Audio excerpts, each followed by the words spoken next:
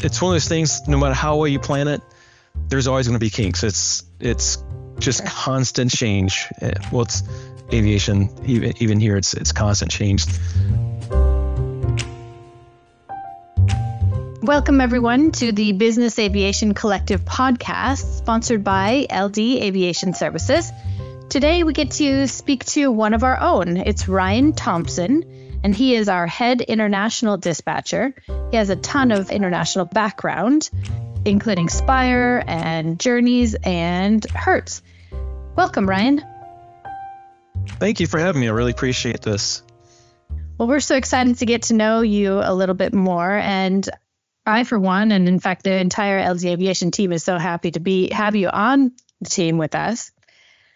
And we just wanted to get to know you a little bit better and wanted to start off with, how did you even get into aviation? Well, I guess my first real exposure to aviation, I was about 12 years old. Every spring, we'd go on vacation over Easter to the Outer Banks of North Carolina. And this spring, we went to the Wright Brothers Airport, where they have a museum, a small little runway.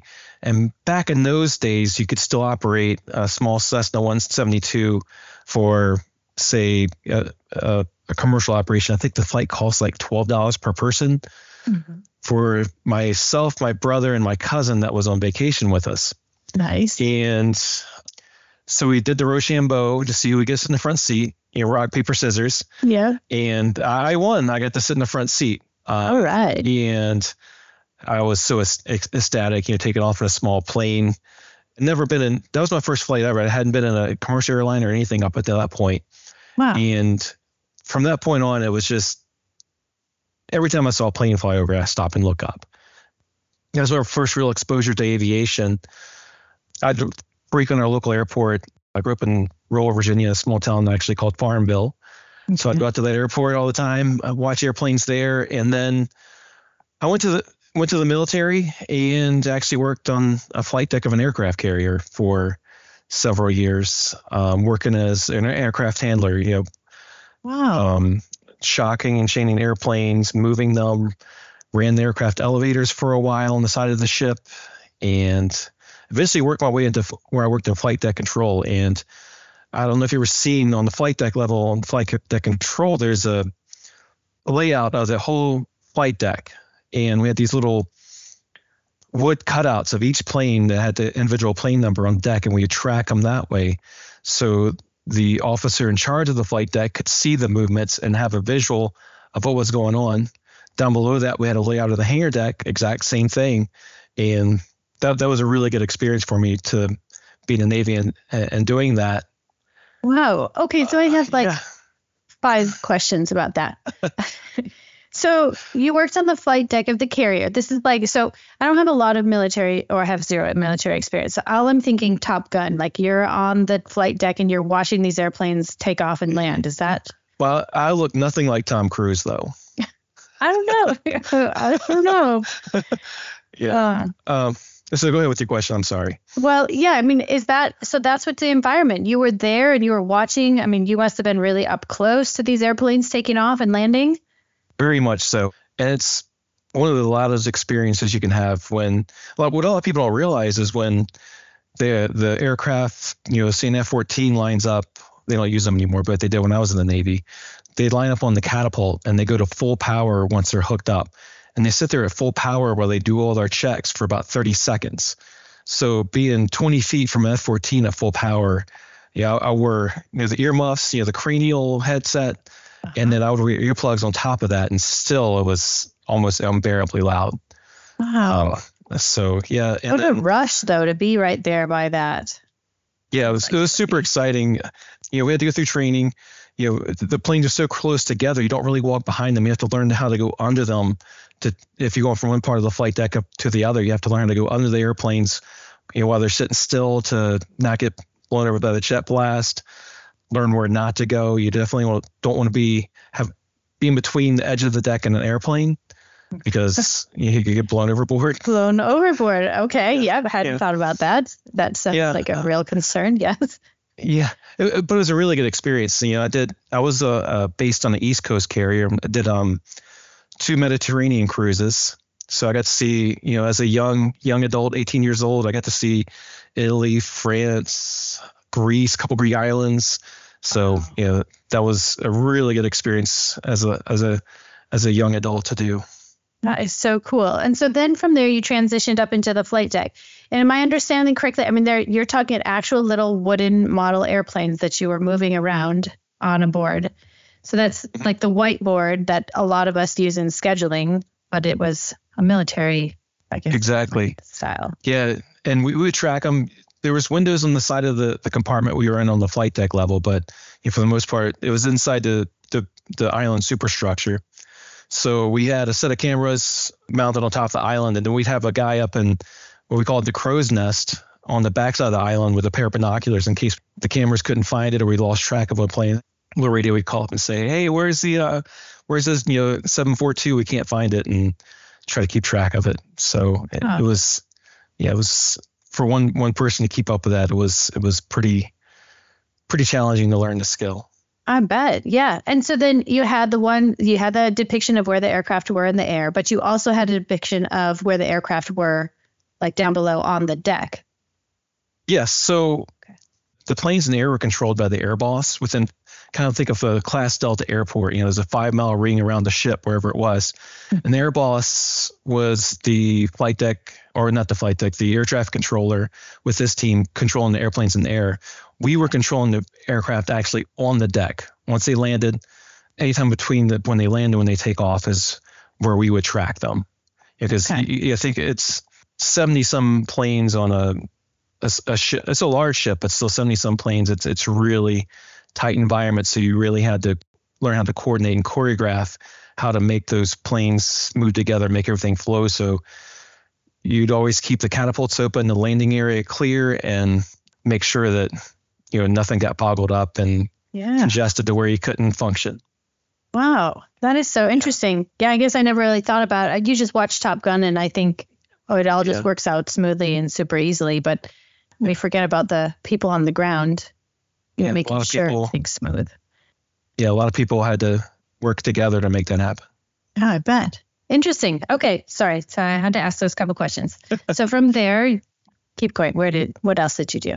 So after that, I moved on. I failed in the Navy. I, worked with my uncle doing kind of like renovations, like home renovations. Yeah. And I always wanted to go to college. So eventually I had the GI Bill for being in the Navy. So I went to Old Dominion University, which is down in the Hampton Roads area, close to where I was stationed in the Navy. Lived in Virginia Beach and went to ODU. And after I got done with that, I finally got myself into a position. Actually, my wife, for our second year, we were dating at the time. She bought me flight lessons for my birthday. Cool. So yeah, she's a smart person, did her research and booked me with 2 different flight schools, 2 different discovery flights for me to, get a feel for each one. And from there, I went to one flight school. And I remember the guy, nice enough guy, but I went to the lesson. It was the first one we went to. He asked me my name like 3 times. I'm like, come on, what's going on here? Right. But the flight was fun. And then I went to, and he was semi-enthusiastic about it. But then I went to this other flight school. They were called Tidewater Flight School. And it was a young guy, just started his flight school, and super enthusiastic, just ecstatic, exactly what I was looking for in an instructor. So, I went with them, and it took me a couple of years to get my license. It's not cheap. It takes money to get it done. Yep. But, hit a fun small plane called a Symphony 160. So it's 160 horse, 2-seater. But the fun thing about it was you could take the doors off of it. Oh. So in the summertime, flying around Virginia Beach with the doors off, it was a good time. Yeah. But that's so interesting you say that, because I think what you're talking about, that enthusiasm can make or break a situation.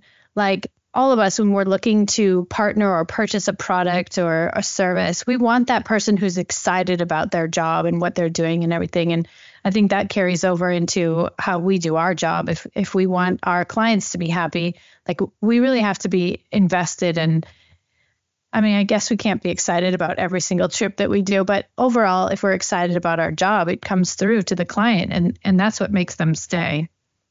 Good point. Enthusiasm is contagious.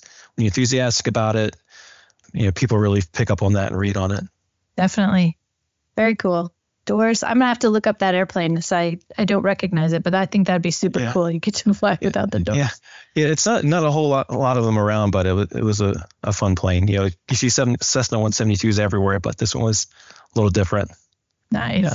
Very cool. Okay, so after that, you got your private license. Did you continue on and do more?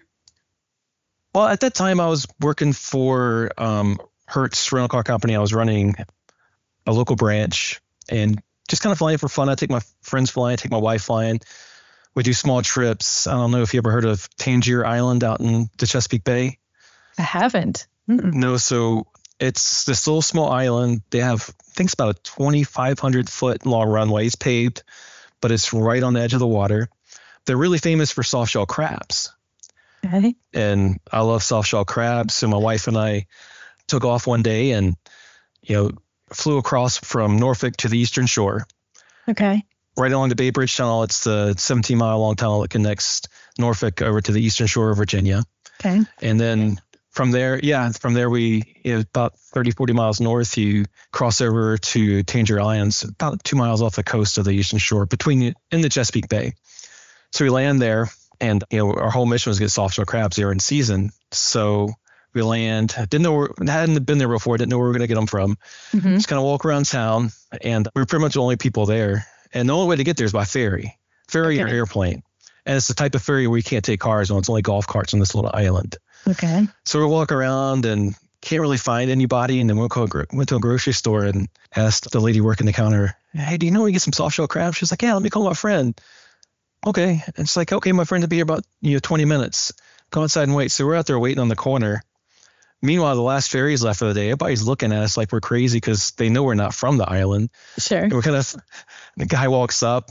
It's kind of like, it feels like we're doing a drug deal for crabs on the street. And hand him $20 in cash. He gives us a box of soft shell crabs. We hop in the plane and fly back home and cook them up that night.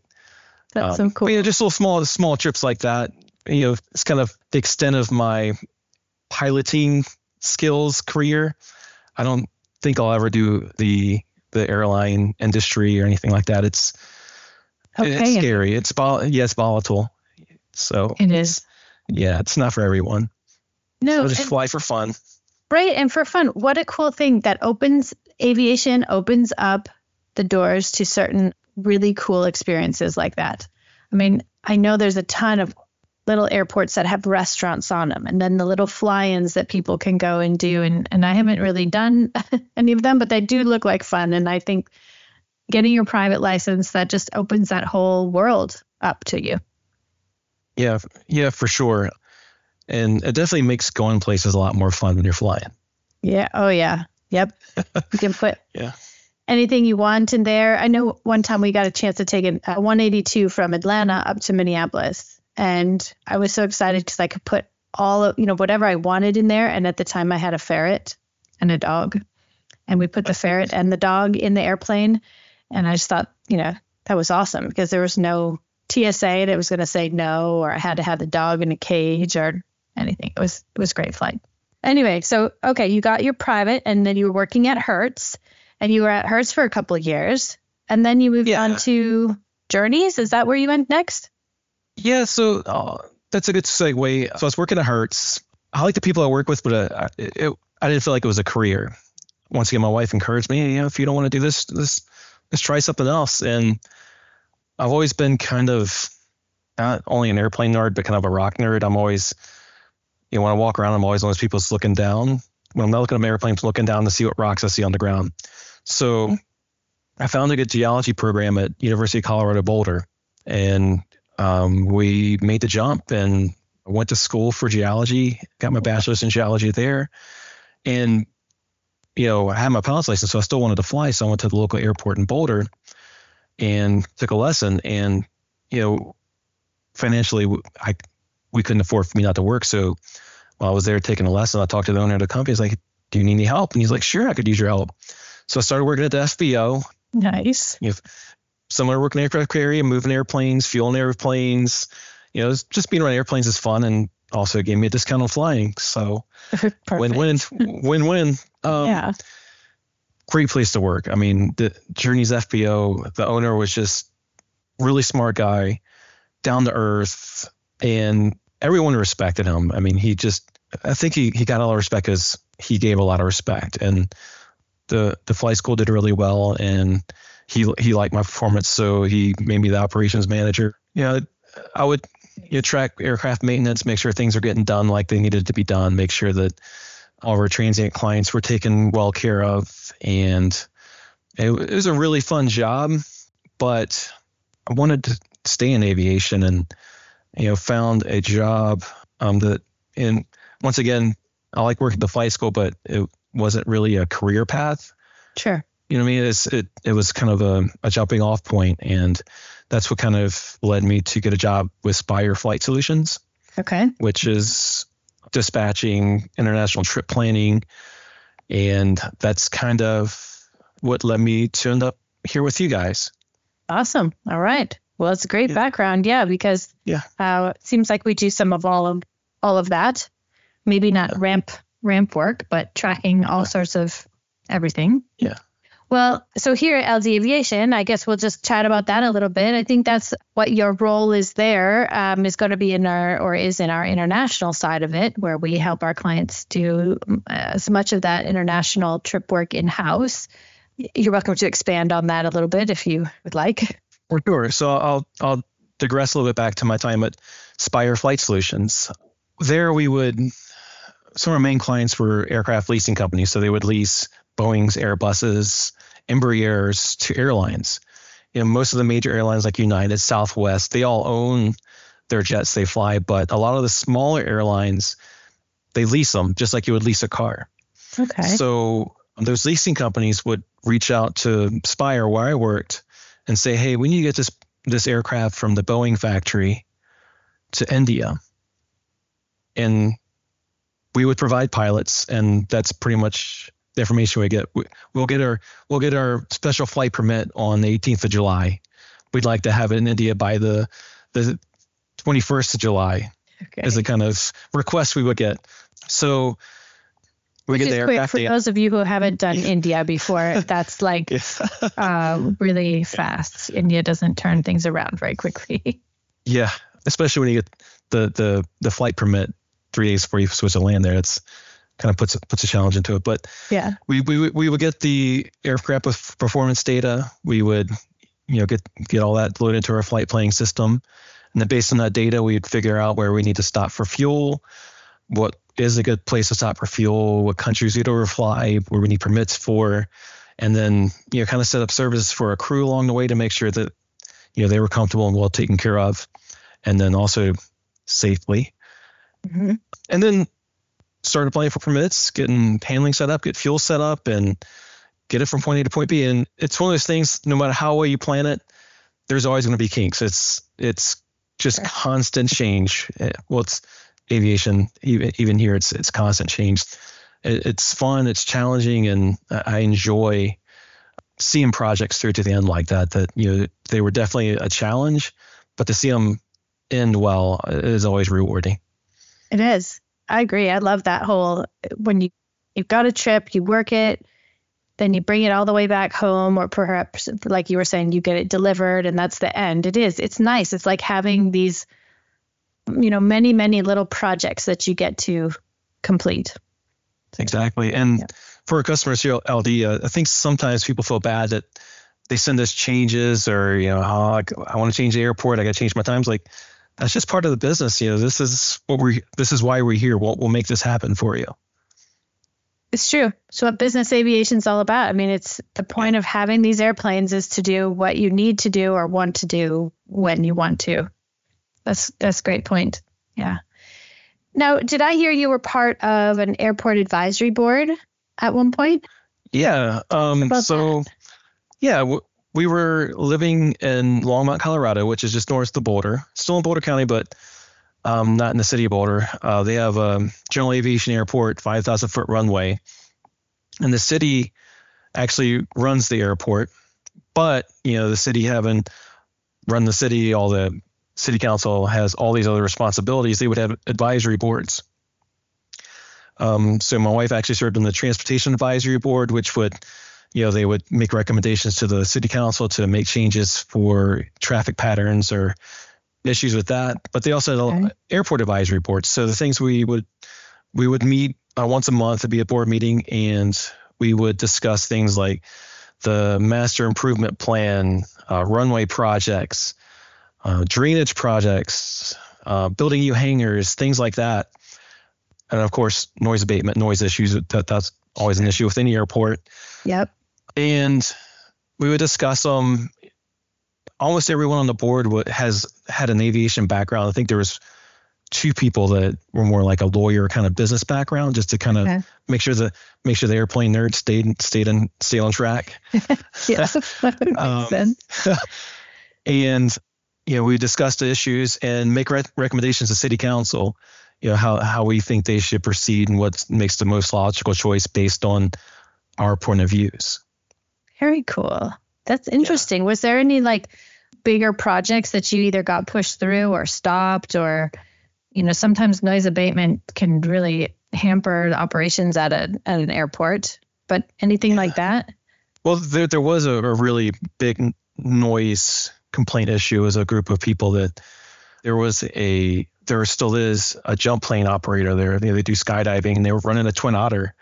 Okay. So, I can understand their pain.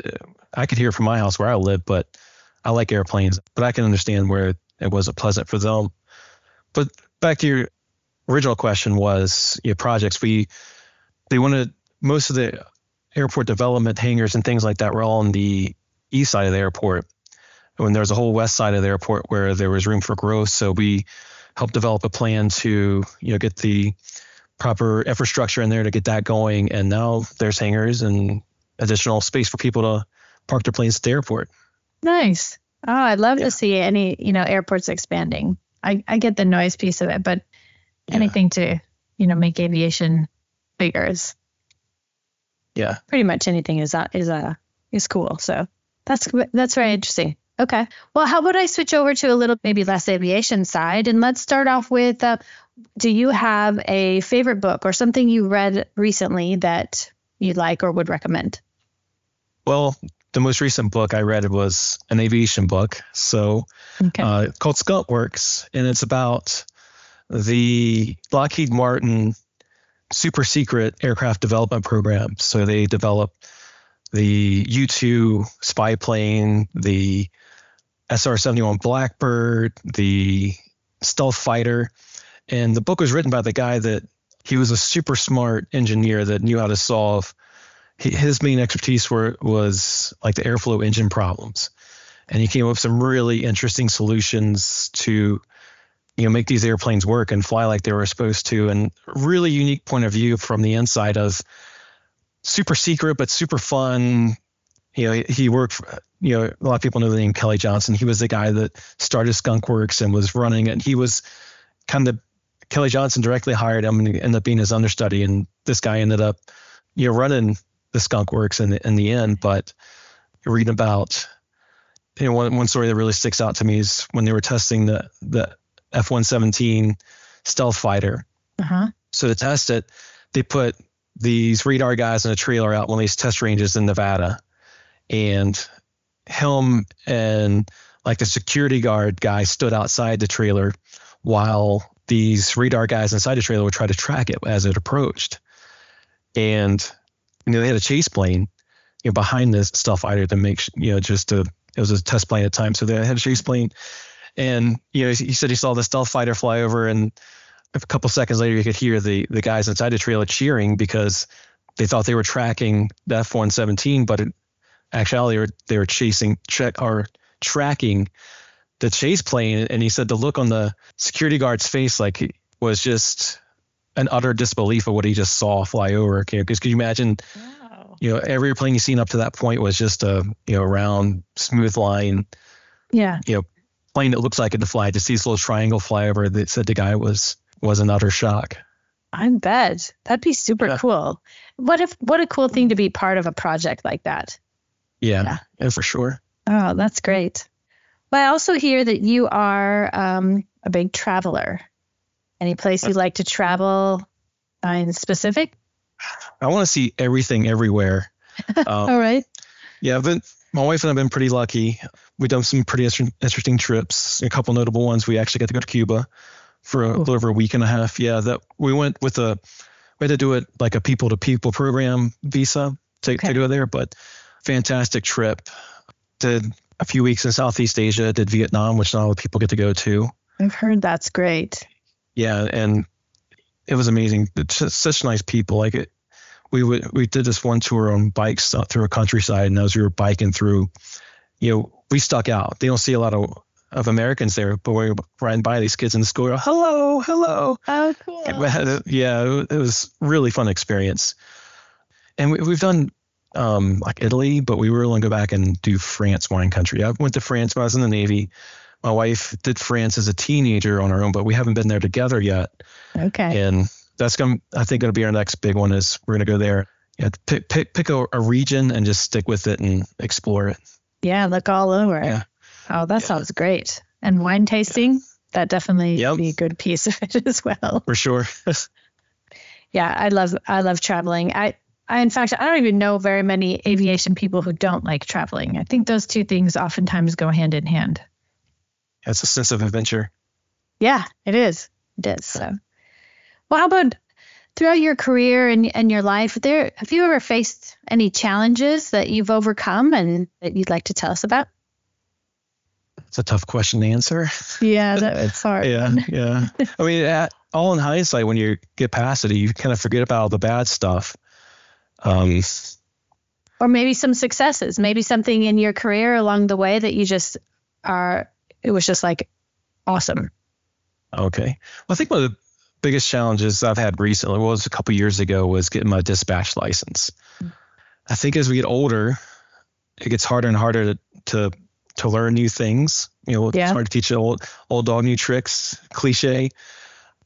And it was a but accelerated course where they're just kind of throwing everything at you, 3 classes a week, remote, and then to finish up, it was 2 weeks, 8 hours a day, in-person classroom training. And that was a really big challenge for me to keep. I had a full-time job, still had honey-do lists to do. Yeah. It's still a full life, but to take that on and actually earn that certificate was a pretty good feeling and great. I'm pretty happy with it. I can't imagine having to sit still for 8 hours a day for 2 weeks in a row. Like I would really struggle with that as well. Yeah. But now that you've got that dispatch license, do you find that that's helped you in your career? Was it worth getting? Absolutely. I got it while I was working at Spire, and we did a lot of flight planning there, and it helped me. Yeah, I did flight planning before I got my dispatch license, but getting my dispatch license really helped me look for things that might go wrong, to try to mitigate those, and really helped me understand aircraft performance, fuel burns, climb descent profiles, routing, planning, all those things go into it. And it really helped me with what I did then and what I do now. Awesome. Yeah. I think hands down too, it helped me throughout my career. It's definitely worth it. I like all those technical pieces of it too. So how about any recommendations or advice that you might give to somebody coming into this industry, whether they're young or not young? I mean, maybe they want to do a second career, or maybe they're right out of high school. Yeah, for sure. In this industry, I relied heavily on my colleagues. Reach out to the people ask them questions. We're always happy to help. And that's, to me, one of the greatest resources you can have as a new employee or somebody new to aviation is talk to the people around you in it, and they're going to be happy to help you. Yep, I totally agree. Well, on that point, if somebody who is listening to the podcast would like to get a hold of you and maybe ask you some questions about your, your path and everything, how would we get a hold of you? Sure. So probably the easiest way is my email here at LD Aviation. It's pretty easy, Ryan at LD Aviation. And then if you search on Ryan Thompson on LinkedIn, Ryan Thompson Aviation, LD Aviation, I'll make sure I get that tag on my profile, and you should be able to find me that way too. Okay. Awesome. Well, Ryan, it's really been great to get to know you more. Again, we're so excited to have you on the LD Aviation team. We can't wait to see where that's going to bring the whole company. You're really an integral piece of our team. So thank you very much for your time here today, as well as every day doing the regular work. So I will close it up with that. And again, thanks very much, Ryan. Thank you, Lizzie. I appreciate your time. You bet.